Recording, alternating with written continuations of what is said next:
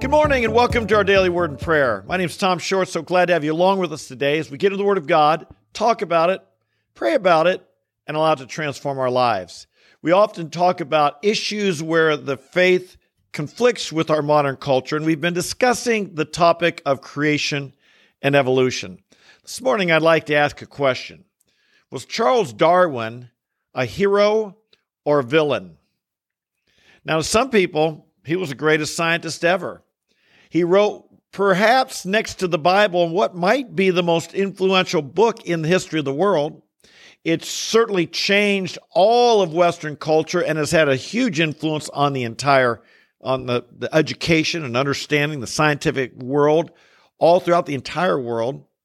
Some people would see him as a great, great hero, that his ideas were so breakthrough that all of modern science is based on his thinking.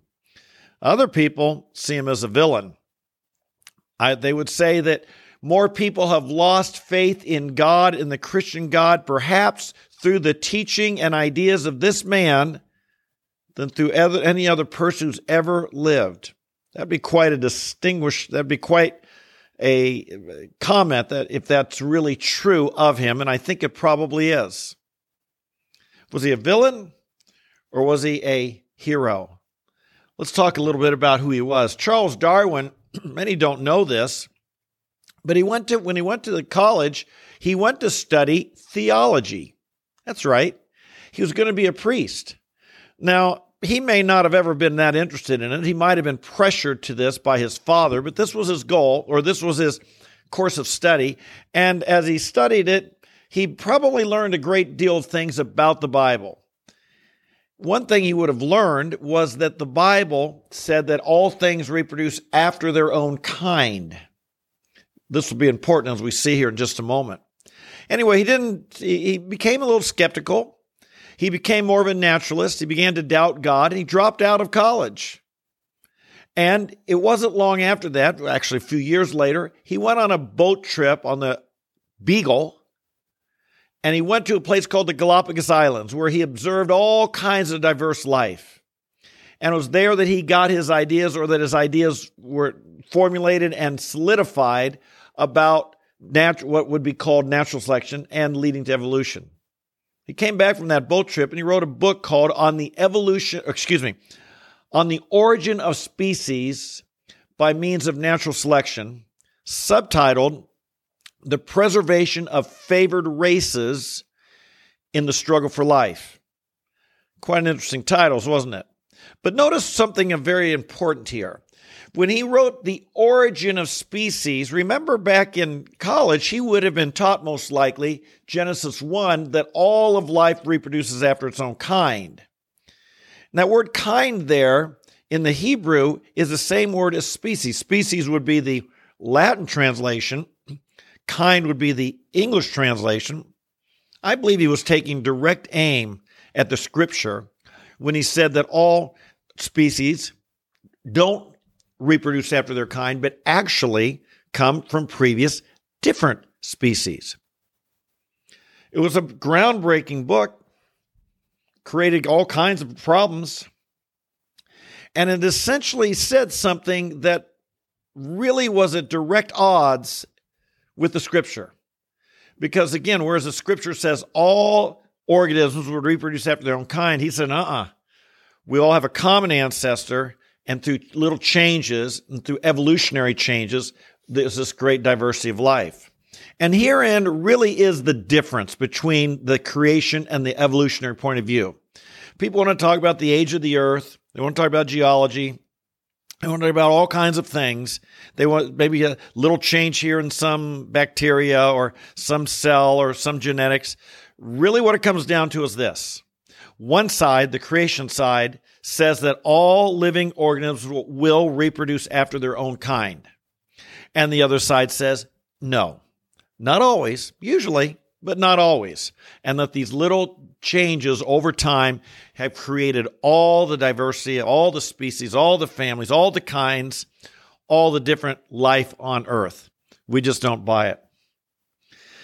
The other thing about Darwin, this is we study and we look at his life, a lot of people are willing to overlook a lot of his faults. They say it was just a product of his time. Well, perhaps so. Darwin was clearly a racist. He believed white people were more evolved than black people. He was a misogynist. He believed white men, Caucasian men, were further evolved than women. That's an interesting observation or thought that he had.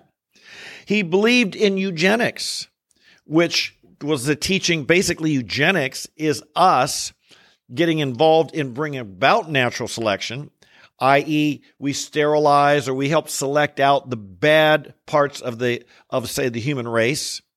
We get rid of them so that we'll have more advanced, pure people that reproduce. The bad people don't reproduce. You either kill them or sterilize them so that the good people reproduce and will ultimately be the whole human race. It's called eugenics. It's very popular. As a matter of fact, probably just about every evolutionist did believe in eugenics until the Holocaust, because, of course, this is what Hitler was trying to do, have a pure-blooded Aryan race and get rid of any defective people. And that's called the Holocaust. And it was so horrendous that the civilized world rejected it. Eugenics is coming back some in our day.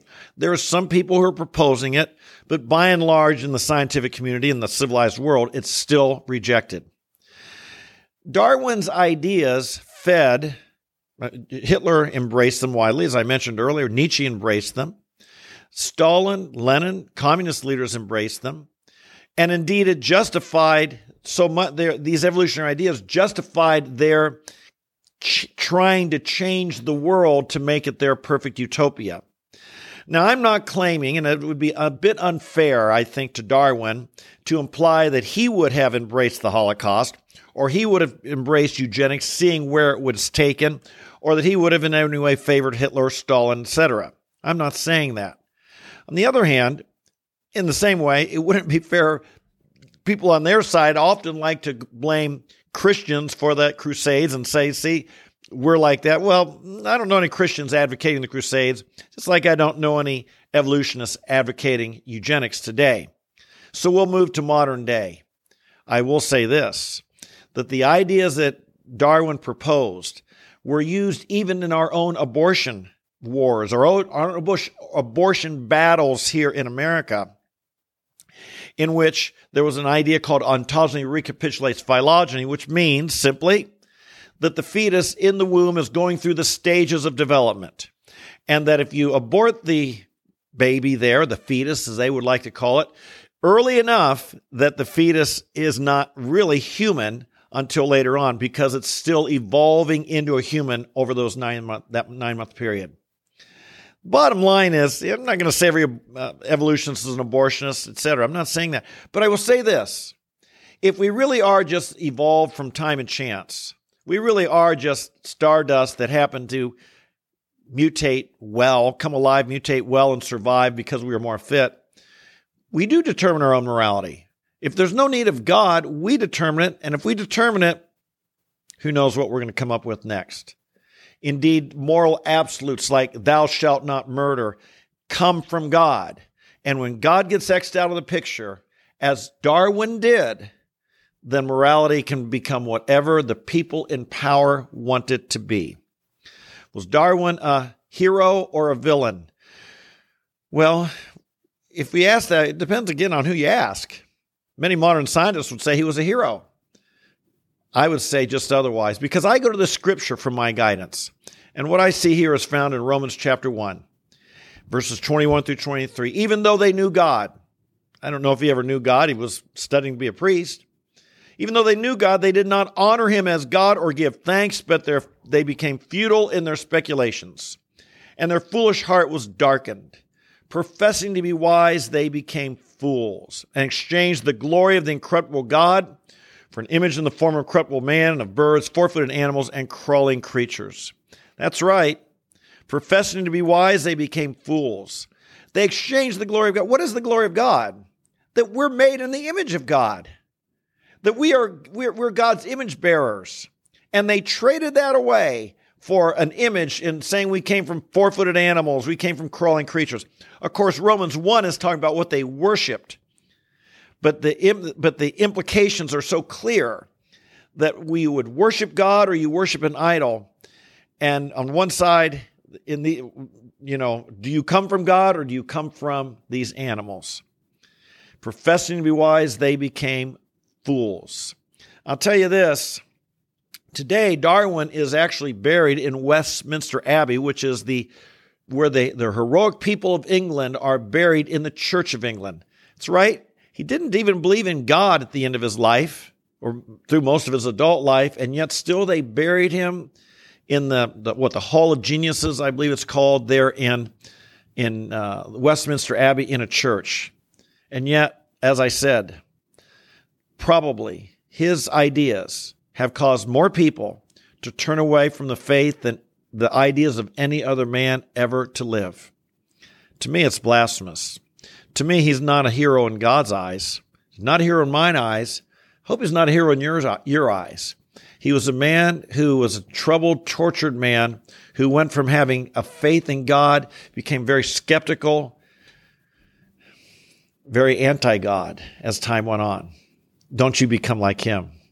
The tragedy of Charles Darwin. So many young people today are following in his footsteps. Guard your children. Guard your grandchildren. Guard what they learn. Guard what they think. Guard what they're exposed to. Ideas that might seem innocent. Because, granted, there's a lot of people who believe in evolution who don't forsake the faith. But ideas that might seem innocent might not be. They might be really dangerous. Father in heaven, today as we think of a man like Charles Darwin, we grieve over the path he took. A path moving from faith to godlessness. Professing to be wise, he became fools. He exchanged the glory of God for an image in the form of crawling creatures and corrupt animals and beasts and so forth. Oh, Lord, so many in our culture have done that. And indeed, Father, we look in our world today and we see so many people are acting only like animals. They've lost any sense of moral guidance. They're creatures of instinct. They're given over to sexual immorality and depravity. They do profess the things that we do, Lord, changing evil for good, light for darkness, celebrating what we should be ashamed of. And Lord, so often it comes back to just people got separated from you. They did not honor you as God or give thanks, and they became futile, and their mind became darkened. Oh, Father, protect our minds, protect our families, protect our children, protect our grandchildren, protect our loved ones from being defiled by false ideas that would lead us astray from God. Guard over our pastors and our churches, the young people in our churches, this next generation that's being indoctrinated in these ideas. Might they find the truth, and might they always honor you and be thankful to you. We praise you today, declare you as our Creator God. You're our Maker. We're made in your image. We affirm it. We believe it. We embrace it. We celebrate it. We desire so much to walk in your footsteps, to imitate our Father, to walk in love as you do, and to walk in the truth as you've given to us. We bless you today, and we love you, and we give you this day to glorify you. In Jesus' name, we pray and bless you. Amen, amen, and amen. Well, as you can tell, I love this topic because I'm zealous for the glory of God. I believe God is our creator. You didn't come from pond scum or some chimpanzee or some common ancestor with an ape. No, my friend, you were made in the image of God. And what a glory that has been given to us and that we can live up to. This makes life exciting. It really does. You're called to live life in the reflecting the image of God. We don't fall short of Him. That's what sin is. We don't want to fall short. We want to stand strong and firm and tall in the faith of Jesus Christ. That's why we come here every day and get in the Word of God every day. We believe the Word of God builds us up. It strengthens us. It helps us to be the people God wants us to be. So if you're new, welcome. I hope you come back again and again and again. Make a commitment to be here like so many people do. Make a commitment, small decision, carried out day by day by day. It'll make a big difference in your life. So I hope you'll join us every day. We're here 8:30 a.m. live, or you can watch us later in the day anytime you want, or you can listen to the podcast on the Apple, Spotify, or Google platform. Make sure and subscribe. Hit the notify button, like the video, leave a comment. I always like to know who you are. These things help our placement on the YouTube page. For those of you here every day, I love you. I know you're growing in the Lord. We're sowing the seed on good soil, and you're receiving it. So be strong in the Lord. Be encouraged in the Lord. God bless you, and we'll see you tomorrow. Bye-bye.